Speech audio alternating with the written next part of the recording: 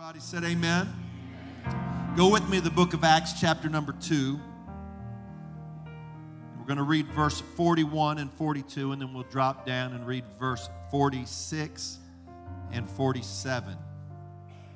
The early church in the book of Acts faced a monumental challenge.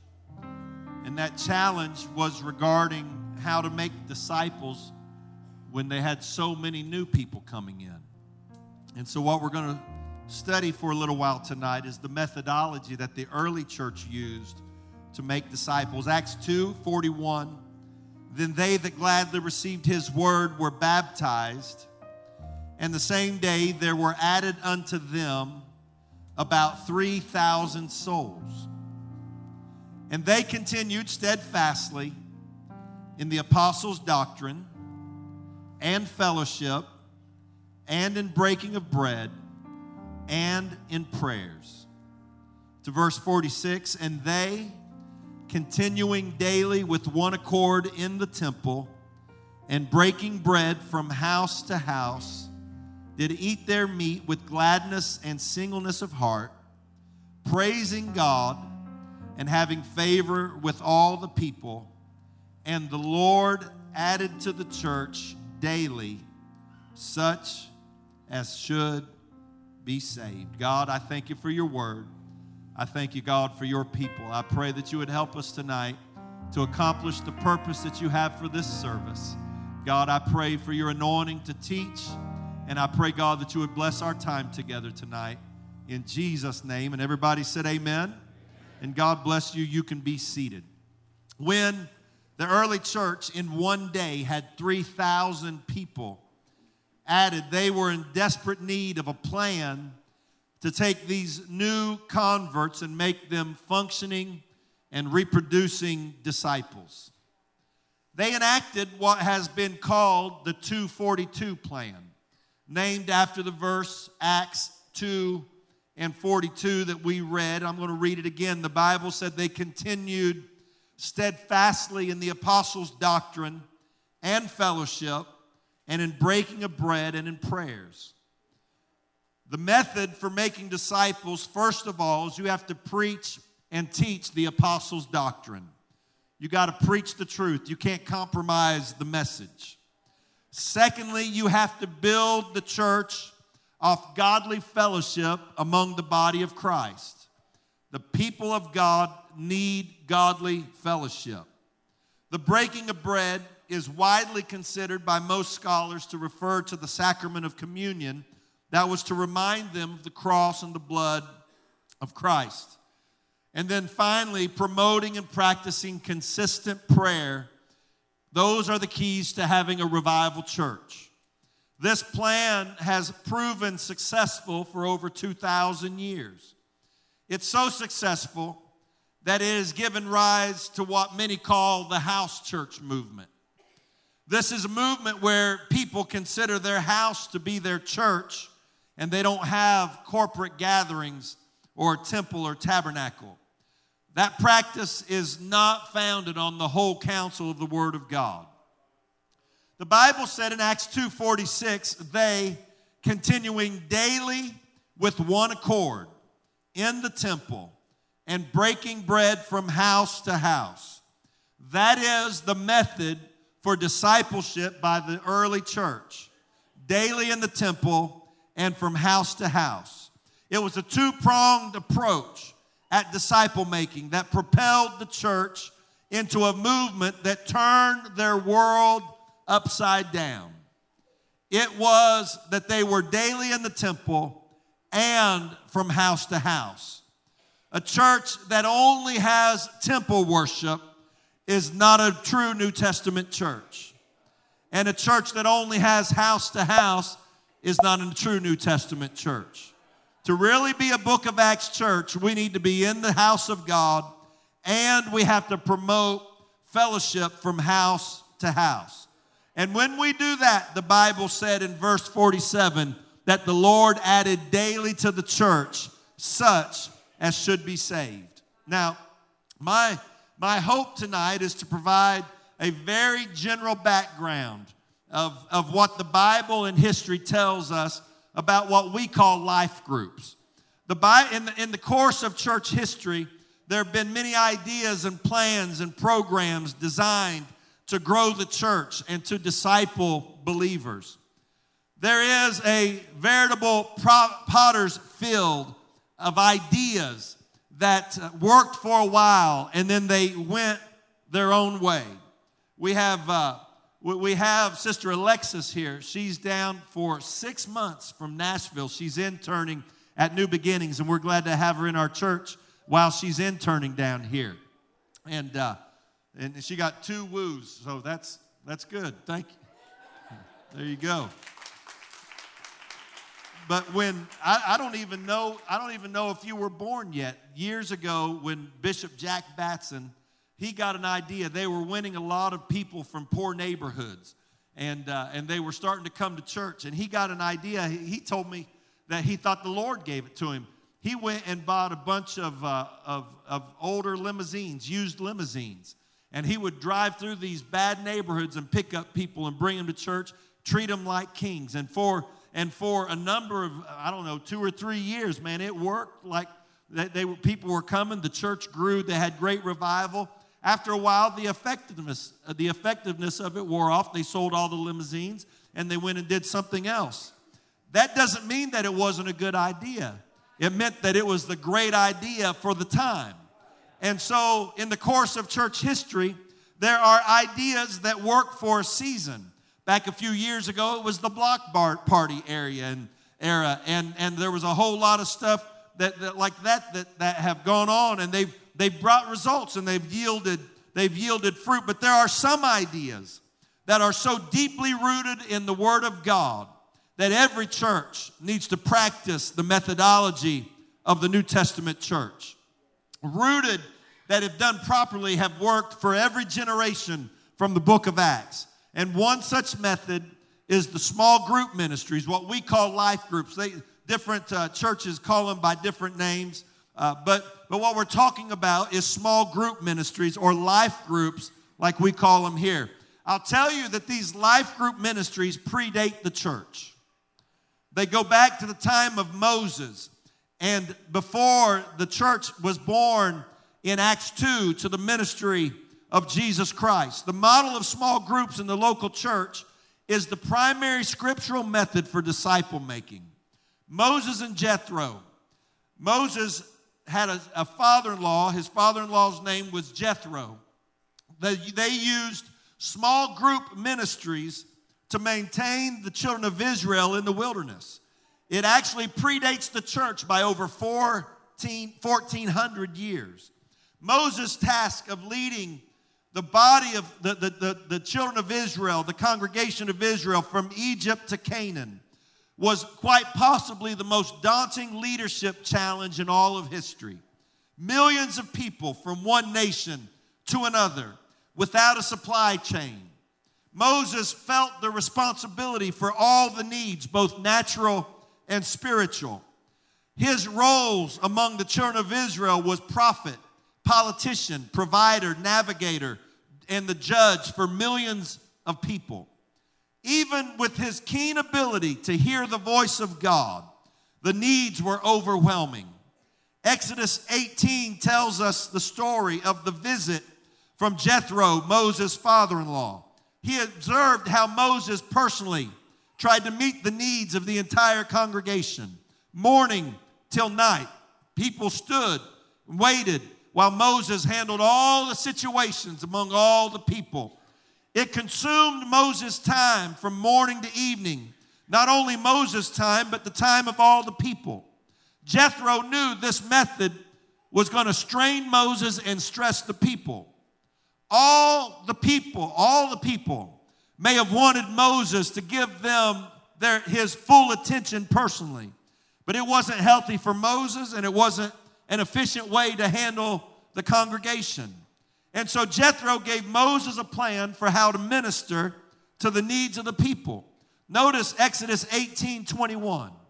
Moreover, thou shalt provide out of all the people able men, such as fear God, men of truth, hating covetousness, and place such over them to be rulers of thousands, rulers of hundreds, rulers of 50s and rulers of 10s. The plan was for there to be leaders of smaller groups of people, the smallest of those groups being groups of 10. These captains of 10 would help Moses with the ministry of this small group. It became the process by which Moses operated for the remainder of their wilderness journey. Can I tell you that churches become bogged down when one man tries to do too much and takes the needs of an entire congregation only on himself? Even small churches have to learn to share the load of the ministry. Under this system that Moses put in, everyone was included in a group of 10. Every group of 10 was part of a group of 50. Every group of 50 was part of a group of 100, and so on and so forth. And it took what was the most daunting leadership challenge in history and made it manageable and healthy for the leaders and the people. Jethro wasn't shy to tell Moses what he thought about it. Look at Exodus 18:23. If thou shalt do this thing, and God command thee so.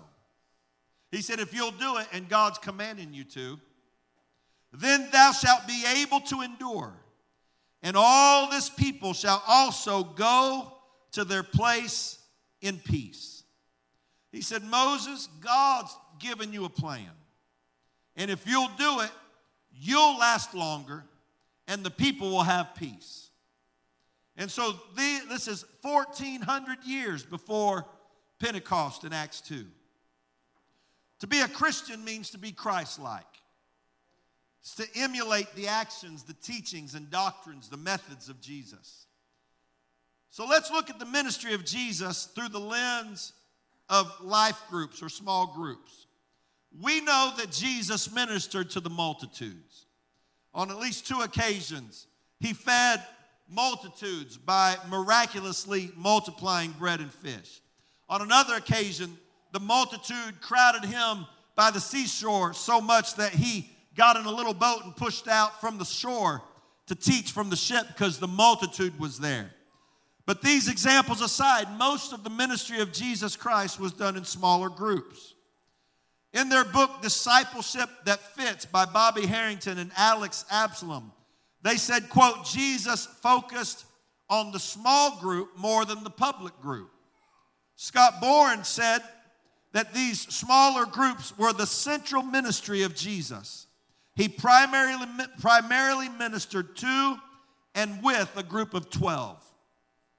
He continued to say that the way of Jesus includes these smaller groups.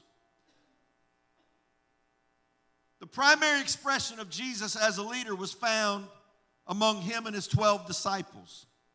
He even had a smaller group known as the inner circle of Peter, James, and John that occasionally he brought out of the group of 12. William Beckham wrote, for 3.5 years he lived with 12 leaders who were his special community. Joel Comiskey, who wrote a book titled 2,000 Years of Small Groups, he listed the small groups that Jesus led. He led one in the house of Peter in Matthew 8, one in the house of Matthew in Matthew 9, one in the house of Zacchaeus in Luke 9, Jesus in the house of Lazarus and his sisters, Luke 10, Jesus in the house of Jairus, Mark 5, Jesus healing 2 blind people in one house, Matthew 9, Jesus in the house of Simon the leper, Matthew 26, Jesus teaching his disciples in the house, Matthew 7, Jesus healing a paralyzed person in a house in Luke 5, Jesus in the home of a Pharisee, Luke 14, Jesus instituting the Lord's Supper in a house, Matthew 26, Jesus sent his 12 and his 70 disciples to heal and teach from village to village and house to house, Luke 9 and Luke 10. This was Jesus' way of training people for ministry. This was the way of making disciples. We discussed Acts 2 at the onset of this lesson. There's more examples. I've quoted from 5 books already, and you can just trust me that there's more. I can go get them and read them all to you. Acts 5:42, daily in the temple and in every house, they ceased not to teach and preach Jesus Christ. Over and over, the Bible is clear that the early church met in the temple and from house to house. In the temple and from house to house. F.F. Bruce pointed out that after the first Pentecost, the believers met regularly in the temple for public worship and also fellowshipped in one another's homes. David Schenck and Irvin Stutzman spoke of groups meeting in homes, and that these groups will form the larger congregation, which would also meet in the temple for corporate gatherings. It's estimated at the time of the apostles that there were some 100 to 200 home gatherings in the city of Jerusalem, and then they would meet at the temple for corporate worship. It's a similar system as found in the city of Corinth, that when the church spread in Corinth, Michael White calculated 6 separate home churches. Arthur Petiza said there were 7. Nonetheless, they would have their fellowship groups, and then they would also meet together for corporate worship. The plan of God has always been to worship together in church and to disciple people from house to house. I had a pastor tell me that church is had in rows and discipleship happens in O's. People aren't really discipled in church services. We get motivation, we get conviction, we get excited. But we really grow when we're in small groups and we discuss our issues and our trials, and we're able to connect to people. Throughout history, the small groups have been used to make disciples. The monastic movements of the early centuries of the church, the Anabaptists in the 1500s, the Moravians in the early 1700s. John Wesley broke away from the Anglican church and birthed the movement known as the Methodists, but it was a movement of small groups. He found that the church wasn't growing, and so he began to meet with small groups in the church. And these small groups caused an explosion that spread throughout all of Europe. In the early modern Pentecostal movement, small groups played a role in church growth. It was Charles Parham's Bethel Bible College. At its peak, only 40 students, where Agnes Osmond became known as the first person in the modern movement to be baptized with the Holy Ghost. William Seymour, the most famous preacher of the early modern Pentecostal movement, was kicked out of the church in L.A., and so he preached in a home at 214 Bonnie Bray Street. That house was visited with revival, and in that house, people started getting the Holy Ghost so much that they crowded the front porch, and the front porch broke. There were so many people on it that the porch broke, and that's when they rented the Azusa Street Mission that became the world-famous revival. What I've given you in the last 18 minutes and 37.9 seconds is a very limited view of the biblical and historical foundation for what we call life groups. To put it simply, when we started life groups, our church started having revival. I can take you back 2,000, I took you back 3,400 years, really. All the way back to Moses and Jethro. Historically. I showed you in the book of Acts from several places how it was in the temple and house to house. And then I briefly recounted church history that gets us to today. But the most powerful thing that I can do is take you back about 3.5 years when we first started having life groups. To be honest with you, it wasn't in my church paradigm. It wasn't in my mindset. And Brother Austin and Sister Elizabeth just bugged the fire out of me. They went to a conference, a church growth conference. And they came back with all these ideas, and I was exhausted already. And so I told them, I said, pick one and start it. Just pick one. Do it well, pick one and start it. And so they picked the life group. They started hosting a life group at their house, young adults at their house. And that group of the church got on fire for God. And it ignited a revival that some 350 or so baptisms later, we're still seeing the benefit from it. The greatest testimony that I can give for life groups is that it's turned our church around. And so what we're doing tonight is having a life group. And I'd rather have one of those more sturdy. Oh, good. Praise the Lord. Let's do that now. I looked at that thing and I thought, I'm going to have that surgically removed.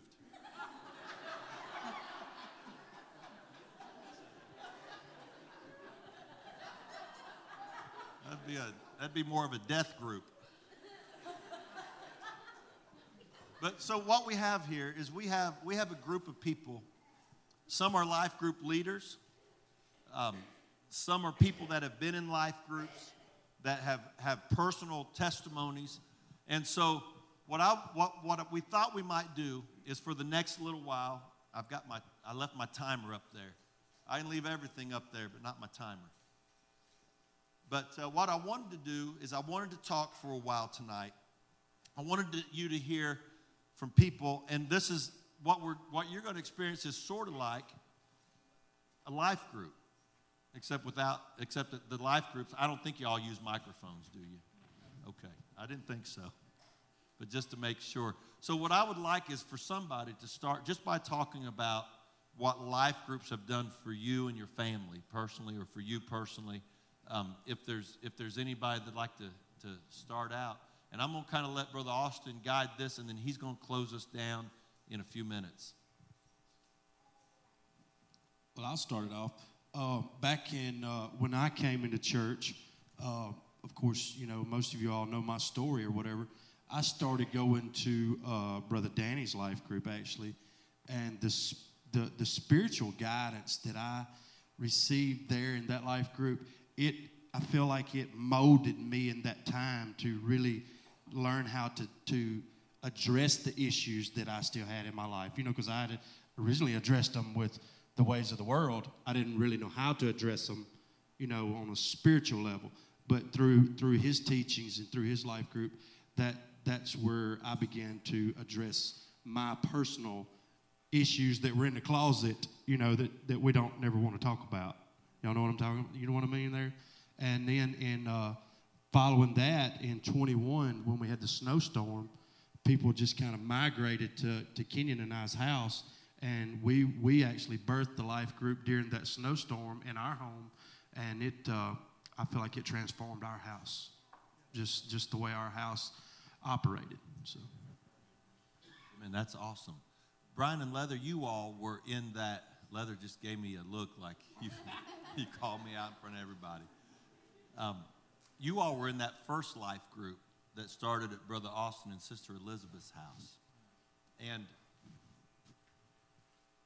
I watched you two personally transform and go to another level. And I think you both would probably agree. Do one or two of you want to talk about that? To me, it was amazing to see how you could just connect with the people that you normally didn't connect with. There'd be people that you really never fellowship with, not that you didn't want to. You just, you know, maybe they sit on the other side of the church from you, but they'd be at life group and you'd get connected with them, and then you would just hit it off. But I'd also, who don't like a cookout? I love to go eat. And every week, Sister Elizabeth would cook something that was awesome. And that's what I look forward to. But the fellowship was just amazing. To be able to fellowship, have a good time, and eat, it was amazing for me.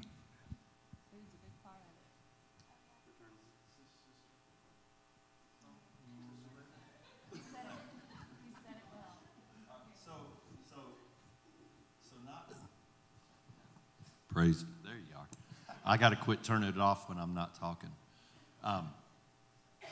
You just subtly saw one of the great benefits of a life group. Yes. Because the truth is that not everybody likes talking in front of a whole bunch of people. And so she's got stuff to say. Ask Brother Brian. But not everybody wants to say it in a setting like this. That's one of the benefits of a life group, a small group, because it brings the ability to say, hey, this is what's on my heart. And there's not a couple hundred sets of eyes. It allows you to open up and connect. It's one of the great benefits of a life group. And I don't know if you did that on purpose, but thank you for illustrating it. She has a microphone. I don't think she's going to use it. One of the things it did for me, we had a life group, and then we've attended Brother Craig's and Brother Danny's, and I think all of them basically. We've just visited them. But one thing it did for me as a lady in the church, it helped me walk into a new ministry or a new calling, or a calling that had been birthed for years, but I never really had a platform for. The Lord will give you things to say, but you don't have anywhere to say it.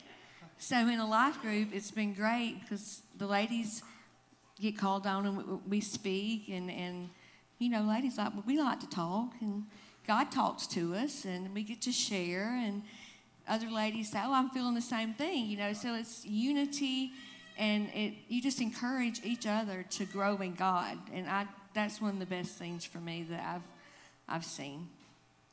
When we moved to Holly Springs, we felt like we were called to the area, not knowing anything, not really even knowing where we were in ministry, or we were learning all of that, and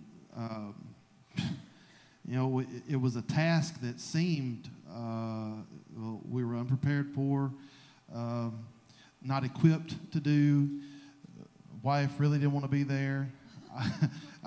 It wasn't part of the plan that we had, but we just felt a calling to that place. And then not long after that, the life groups kind of got started up, and it became an evangelistic tool that almost like it was part of God's plan. Imagine that. But we've been able to talk to people and have people come into our homes that probably would have been really hard to just make the jump straight into a church service. But everybody likes to eat a little something, and everybody likes to feel loved on. And in our house, we were able to do that. People of the community that we had no connection with otherwise, but through this or that, a little work here or there, a little connection would be made, just enough to invite them to that meeting. And that has turned into many people visiting the church that may not have otherwise, and getting something there in our house that they hadn't been receiving on their own. So I think gone are the days when we can just take the Savior that is within every one of us and then lock him up in our houses, in our comfort, and rob God of the tools that he's equipped us with. We have a community that's out there, and we have everything that's necessary to reach them and to change them and have God transform their lives. And they'll do it right there in our homes. And he's been able to do that with us there in Holly Springs. We're thankful for that. Believe this year, this season, we're going to see an explosion in our community, and it's going to happen through these life groups. Amen.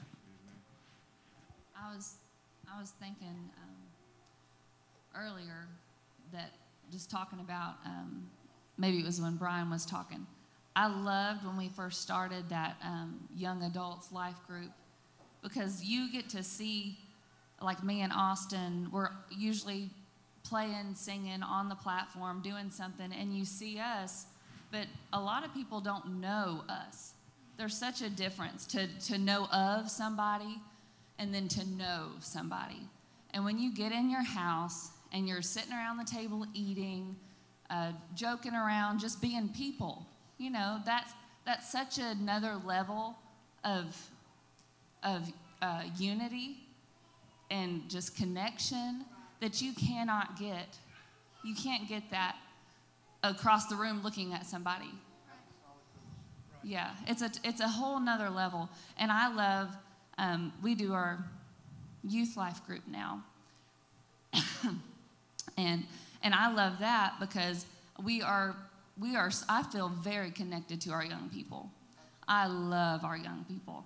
Everywhere we travel, when we talk about our youth group, I'm like, they're the best people in the world. I love them. And they're like, whoa. But anyway, but it's because I get to be with them all the time, and I've learned to know them. I know them on a personal level, and they know me. I'm a very real person to them. You know, they don't see me as some like, oh, that's Sister Elizabeth. We don't touch her. You know, like, it's not like that. I'm just a person.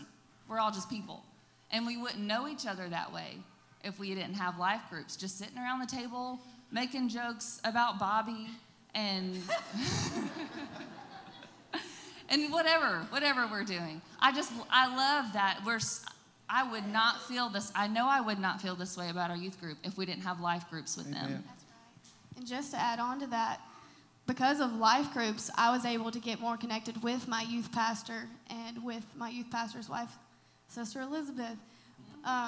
It's been so amazing. You know, they're saying that they got connected with us, but we got connected with them. And it's really struck a revival in our youth group. Honestly, without life groups, I don't think our youth group would be where it's at now. I agree 100%. And also, I know through the Be Free ministry and a lot of the people, the new converts that came in, they came through the Grow class, which is another great thing that is great for here at the church. But like Nicole and Jamie and Shelby, and I don't want to start naming Ashley, but like I did it anyway, didn't I? But I was going to talk about Sister Shelby because we've just seen her. Man, first of all, we had her in Grow class, but also in life group. So she'd just sit here. Now I know y'all can't believe this, but she wouldn't say a word, and she would just sit there. And Kevin would keep encouraging her, talk. And now it's like she's studying, and the things that God reveals to her and the things that she says and the power in her prayers, it's just amazing. And I think life group has helped that, because when you're in the Word and when you're, you know, what you surround yourself with, people you surround yourself with, that's very important to your walk with God. So if you're always around godly people, you're going to be on fire for God. You just can't help it. That's just my opinion. Yeah, I want to tag one more thing onto what you're talking about off of what Sister Elizabeth said. A lot of times we as people want to size ourselves up with people that are sitting on the pew beside us. And these life groups have really opened the door for a lot of folks to realize, hey, they're real people too. And they deal with the same thing that I deal with. And I'm learning a different way. Or maybe, you know, it may not be the way you need to do it, but you're definitely seeing it from a different angle. Why don't one of you all that host a life group kind of tell us what happens?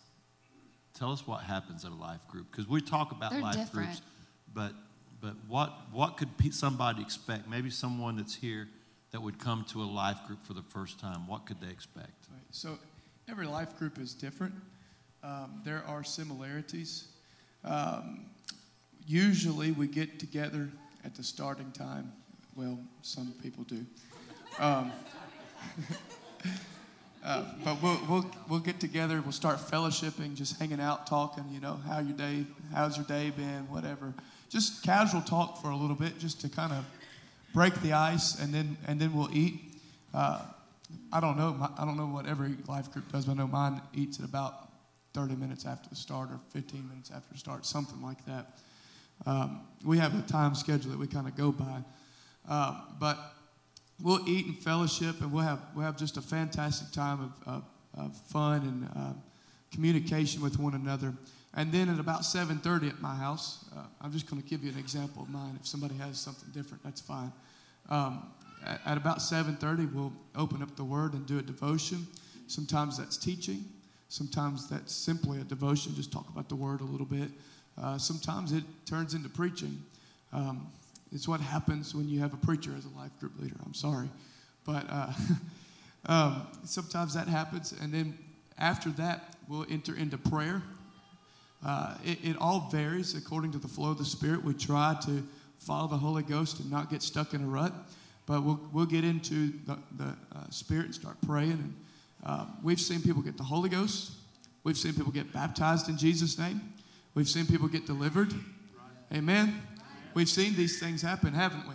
We've seen amazing things happen in these life groups. And then at other times, we just pray a simple prayer. And that's all it was for the will of the Lord for that night, because the fellowship may have been the priority for that night. And sometimes we'll talk like we're doing right now. We'll just discuss things. We'll start the topic off, and we'll start discussing things. At other times, we'll do music. We've done music a time or two in my life group, and I know some others that have done so as well. So kind of like we did this with an acoustic set. Brother Sergio played, and we sang. It's good to worship together in the home. It's good to pray together in the home. It's good to talk about the Word together. And that's essentially what we do at Life Group. So what you're seeing right now is like half a life group. It's like the end of the life group where we just kind of talk about the Word and what was just spoken. So that's how mine usually goes. I don't know if anyone wants to add something to that. They're all they vary between groups. Ours, he said sometimes he preaches. He didn't mean to lie, but he may have. Every time. He came and spoke at my house one night, and we had a Holy Ghost hoedown in the front yard. Yeah. Yeah. So, anyway, he usually ends up preaching, and we just about have a service every time. And then there's others, and you have to try them out. If you come to ours and you're like, okay, like the Holy Ghost was great, but that's a little much for me. I'm not quite that social or maybe, whatever. If you don't like it, go to somebody else's life group that makes you feel more comfortable. Every one of them is going to be different. They're all different. And there's nothing wrong with, it's not like church hopping. We're all the same church. We're all the same church. So you can go to Kevin's life group one week and then go to Brother Danny's life group. And of course, it is good to find one that you feel comfortable in and stay. That way you can build your relationships and that kind of thing and really grow as a disciple. But you can try them all out, and that's totally fine. And nobody will be offended because we are all on the same team. We're all the same church. Right. I know visiting Brother Danny's from time to time, discussions will happen like this. Maybe we wait. Maybe he's in the middle of speaking or he's finished speaking, but somebody has had a rough week. Yeah. Somebody's got some trouble in their family, sickness, whatever it is. Just like when we're here, and how many people has sat in the chair at Brother Danny's house? Look, when there's a need, we just bring folks. They want to have prayer over that. It happens right there in the middle of his room. Talk about your place over there, Brother Danny. I'd like to say something before I get into that. If you're thinking about hosting a life group, or you're saying there's no way I can't do that, these two guys, I feel led by God because it's just the way I am. I like to be reclusive to myself. They pushed me into growth in the will of God. They pushed me into a life group, and I told them, you took my only safe place. That's the only place I can go and be alone. And Some that were there in the beginning, I'd be pacing back and forth. I'd be nervous, and I get that way. Even when you get a word from God and you're going to minister, but come into your safe place, it's like being very vulnerable. But I want to tell you that it's helped me to grow as a leader. It's caused me to pray more. It's caused me to study more. But not just that, but to see how much we need one another. I've said it many times standing right here. I like to stay to myself, but I realize how much I need my brethren, the fellowship. Everybody in here has a testimony that somebody else needs, and they're not going to get it when we're sitting in the sanctuary listening to the awesome leaders that we have. I thank God for this place, but there's fellowship outside of this place that's so much needed for every one of our developments, and to realize, like Brother Kevin was saying, we're not alone. There's things we all go through, and unless you get comfortable and connected with somebody, there's no way you're going to open up and realize I'm not the only one fighting this same battle. And us investing in one another, it helps you grow tremendously. And so you're saying express or speak about life group. I just want to see the same thing I want to see here, I want to see there. I don't want to come in here and something not happen for me or for you. And if you come into my house, I don't want you to leave the same way.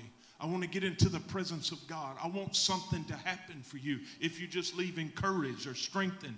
There's a lot of stuff in this life. Situations are not going to change. It's going to wax worse and worse. But this right here can. The way you think, the way you feel, the way you see. And that happens from us getting into the Spirit of God. And we think this is a Sunday, Wednesday thing, and God did not create it that way. He created this thing to be daily, daily. And when you realize that you can get into the presence of God and the Spirit of God, and there's peace outside of a Sunday service, though we need that. We can, if you just address church as Sunday and Wednesday, you fall into a tradition or religion situation to where it becomes just what I do. Right. And then it becomes easy to fall into a comfortable place. This is where I sit. This is my favorite song. And there's so much happening in the Spirit. It's just what we do. And God's called us to a relationship with Him, but not just with Him, with the body, ministering to the body. And that's what happens inside these life groups. I know one thing that you talked about, a couple of challenges that when you started having that at your house, taking your private space or taking your the place where you go to be. Of course, that's what our houses are. But I've heard a lot of people talk about the things that's changed in them, and one thing that I think really needs to change in all of us is the reclusiveness that we all share, and trying to stay to ourselves when I know that's the comfortable thing. Hey, we're tired. We want to. Who wants to add something else on another night when you're just loaded schedules? But this is how apostolic fellowship happens. It's how it happens when we press ourselves to become open, to step out of the vulnerability that you're talking about, that we all have.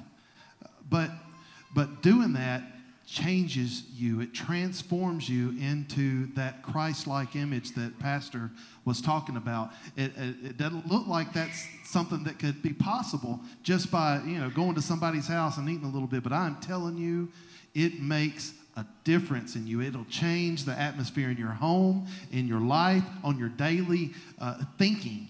It'll transform you. Yes. So you keep referring to biblical apostolic fellowship. Reference in Acts 2:42, they continued steadfast in the apostles' doctrine and breaking of bread and in fellowship and in prayers. The word for fellowship is koinonia. It means a partnership, a participation, a social intercourse, to communicate, to have communion, to have fellowship. I feel like there was one more part. This is an extensive definition. I should have highlighted the spots, but you get the point. It's a deep fellowship. It's an intimate fellowship. Koinonia.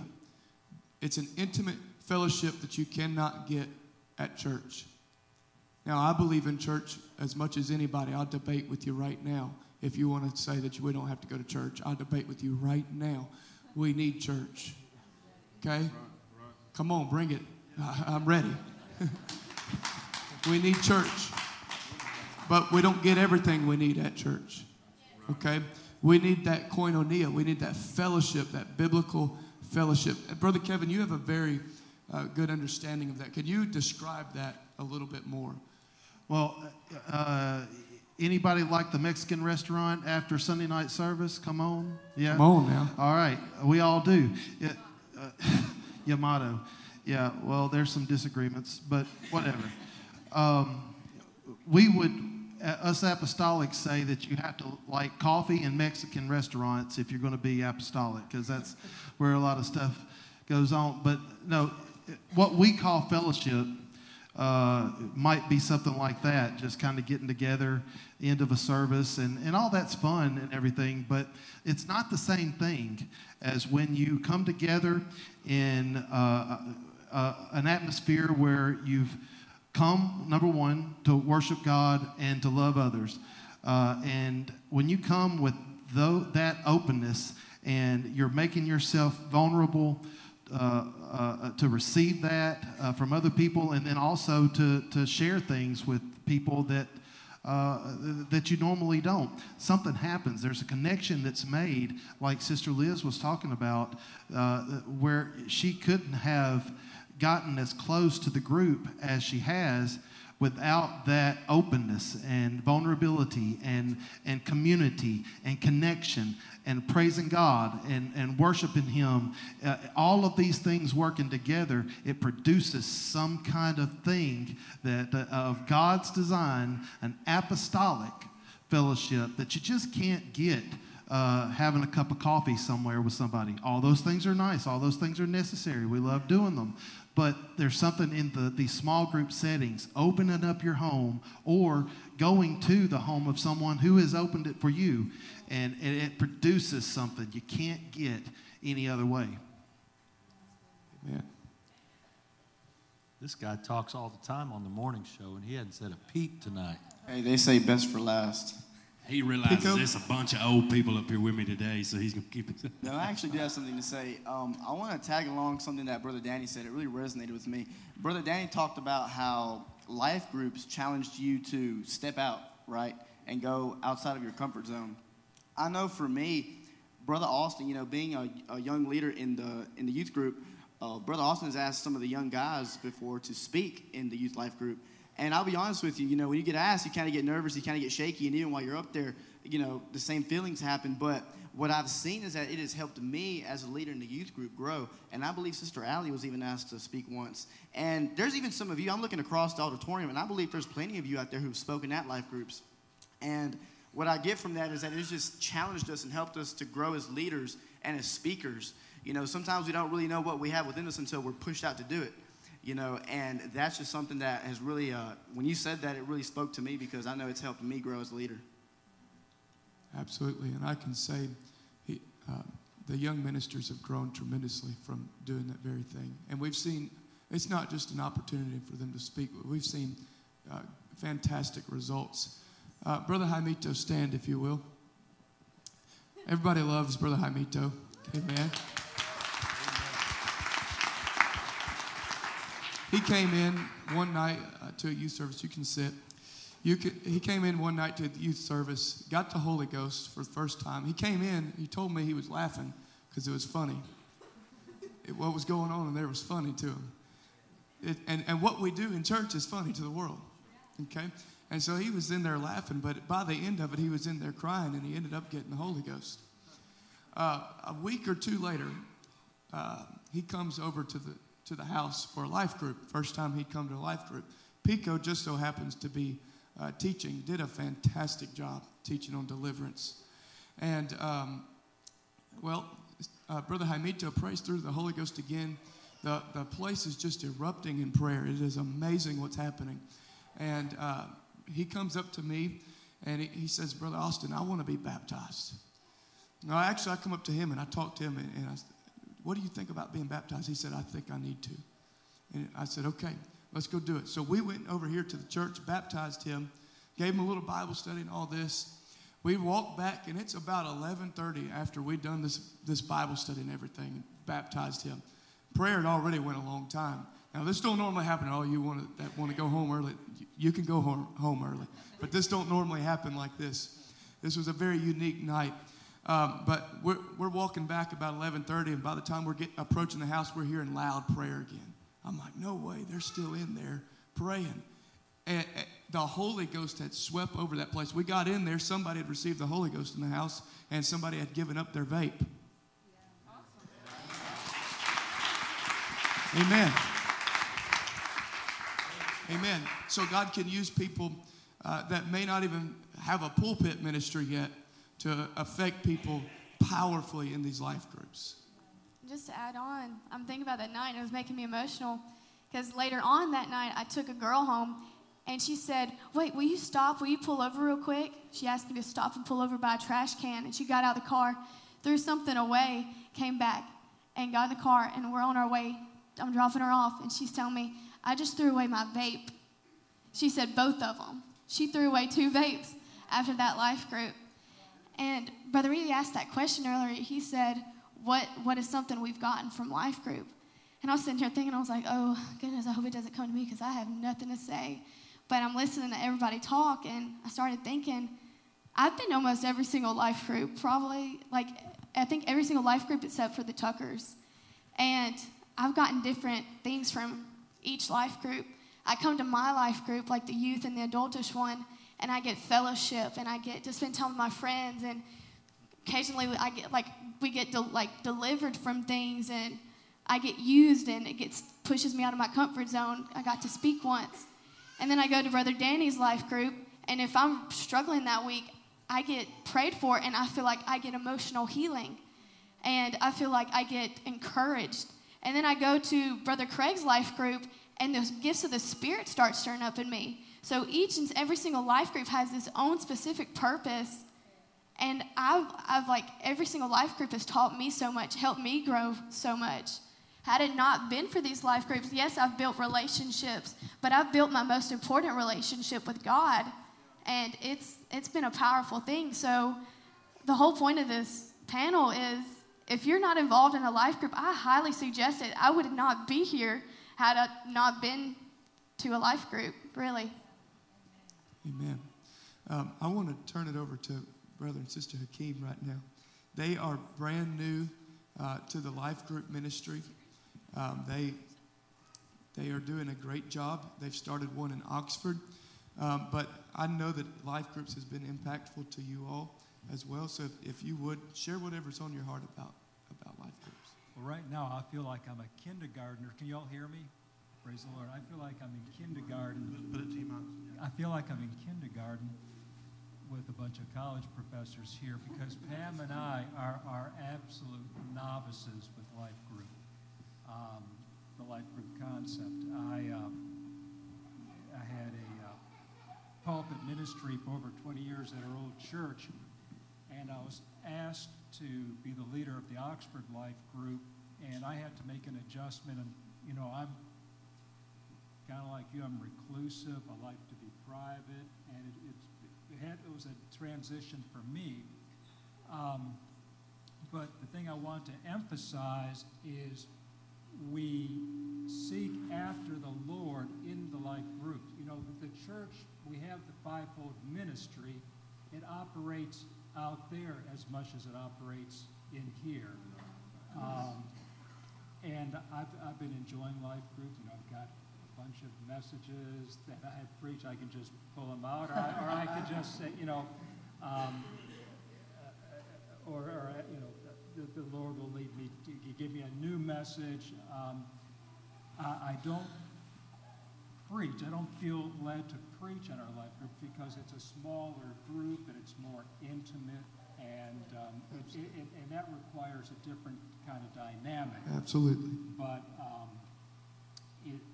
and like you always, it was a paradigm shift for me. I think decades ago, we were at a general ministers conference, whatever, and someone had a book on home church movement, and honestly, I thought it was subversive. But it's in the Word of God. I understand that. But just to echo what everyone else has been saying, you do achieve a level of relationship and intimacy with each other in these life groups that is not really possible in a large group setting.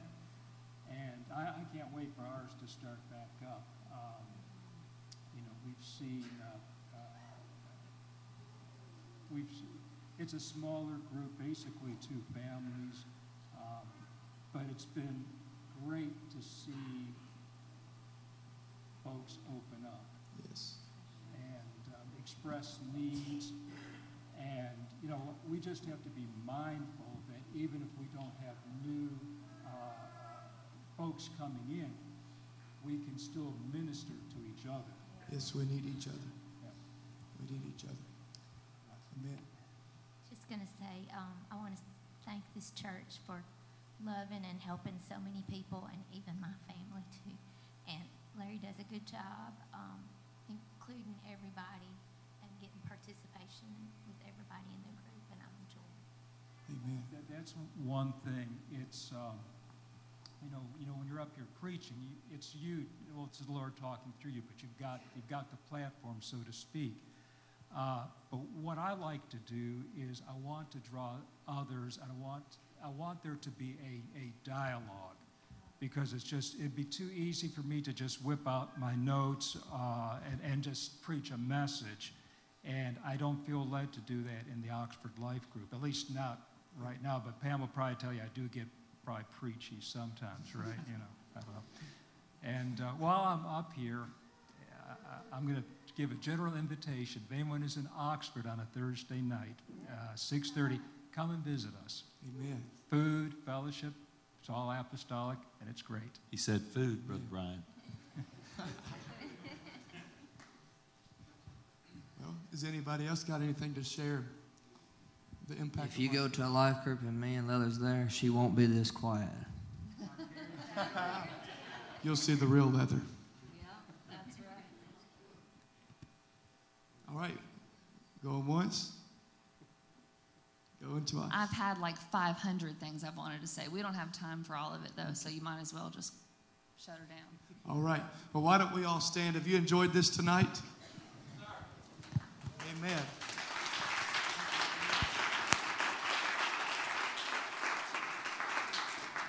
Amen. We're going to do one last thing before we dismiss, so please don't head out the doors yet. This won't take but less than 5 minutes. We're going to do a quick sign up. I encourage everybody in the room to get out your phone, though. This is going to be the quickest and easiest way of getting the information. There are sheets. If you are an older person and you don't know how to use your phone, that's okay. You can take the walk of shame up here. I'm just playing. I'm sorry. But there are sheets up here. If you're not comfortable with using your phone, you don't know. But for your convenience, we're going to put it on the screen. Media team, let me know when you got it ready. I'm trying to connect to the computers back there right now.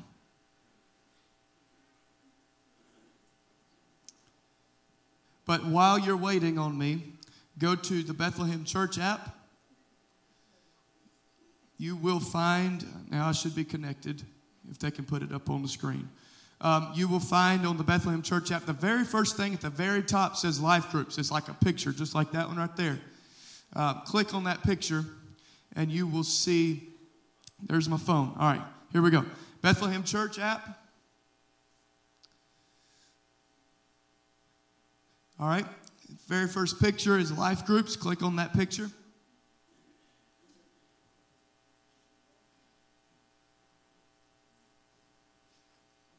why my phone's being slow.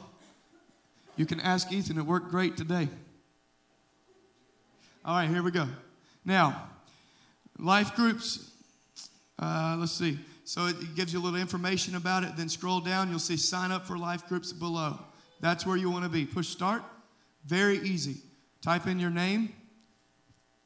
If you don't know how to spell your name, I probably can't help you. Put in your age. You all know how old I am now.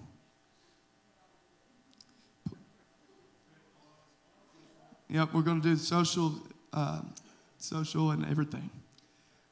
Nah. All right. Email. Y'all don't wear my phone out now. Okay, so now you've got different options. Which life group would you like to choose? Choose one according to your preferred company of fellowship, time, location, age group if specified, or topic if specified. So what that means is some of these groups have specific topics. We've got Brother Craig work on Tuesday. It's not in Holly Springs, Brother Ethan. We'll fix that. He saw that. That is right here in Bethlehem at Brother Craig's house. Tuesday at 6:30, men's enrichment is for men 18 and older. We have the youth life group at my house on Thursdays at 6:30. It actually alternates Thursday, Friday, depending on the month. We have an adultish group as well, so they'll be on Friday as the youth is on Thursday. We have Brother David and Sister Dana Hughes Thursday at 6:30 p.m., Bethlehem, Mississippi at their house. And the topic of choice is foundational truths. Now, some will have topics, some will not have main topics. We have Brother Larry and Sister Pam Hakeem and Brother Kevin and Sister Christy Coker Thursdays at 6:30 p.m. at the Coker's house. Theirs is a general life group for anybody that wants to come, any age group, any interest. You're welcome to come. Ethan and Anna Tucker are Thursday nights at 7 p.m. in the Cornersville, Mississippi area, right there at their house. Their focus is the young married couple. So if you are a young married couple, you want to be at that life group. Also on Thursday, we got a lot of Thursday life groups. On Thursday, we got 7 o'clock, Kevin and Michelle Leslie in Holly Springs, Mississippi. They have another general life group. Whoever wants to come, it doesn't matter. There's no specific topic, just a good time of fellowship in the Word. Also, we have Brother Tim and Sister Lorena Tucker in New Albany on Fridays. This is also at their house.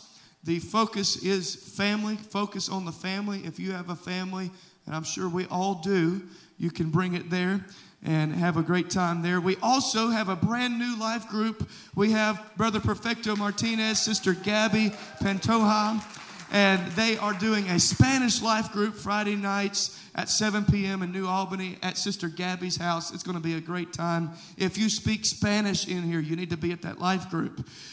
We also have Ashley Watson leading the ladies' life group, Ladies Enrichment, Bethlehem, Mississippi at her house, Saturday at 9 a.m. Saturday at 6 p.m., Danny and Trina Barber. They have a general life group for any audience that wants to come. That is here at Bethlehem, Mississippi. We encourage you to join one of those life groups. If you don't have any idea what to join, you're really torn, you can click that last option and one of our leaders will help you decide what that is. Then simply click submit and all is done.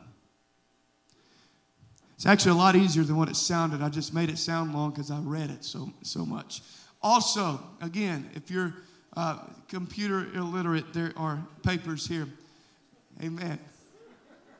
I'm sorry, I'm not that mean. I'm just picking around. Why don't we lift our hands? Let's pray. Let's pray over this season of life groups. We're believing God to do amazing things. Father, we thank you for edifying us, equipping us, helping us tonight. Thank you for teaching us and giving us knowledge of the word of the Lord. God, we want to be absolutely apostolic in everything that we do, in our approach, in our worship, in our prayers, in our apostolic doctrine, everything, God. Let it be done according to your will. Father, we pray in the name of Jesus that this season of life groups will be a season of exponential growth, that you will add to the church daily such as should be saved, oh God. We want the anointing to flow. We want there to be true koinonia, fellowship, biblical fellowship. Let it flow in the place, oh God. Bring this church together in a greater demonstration of power and of the Holy Ghost, and bring us together in unity and in one accord. In the mighty name of Jesus, we pray. Let's clap our hands unto the Lord and give him praise for what he's going to do this year through life groups.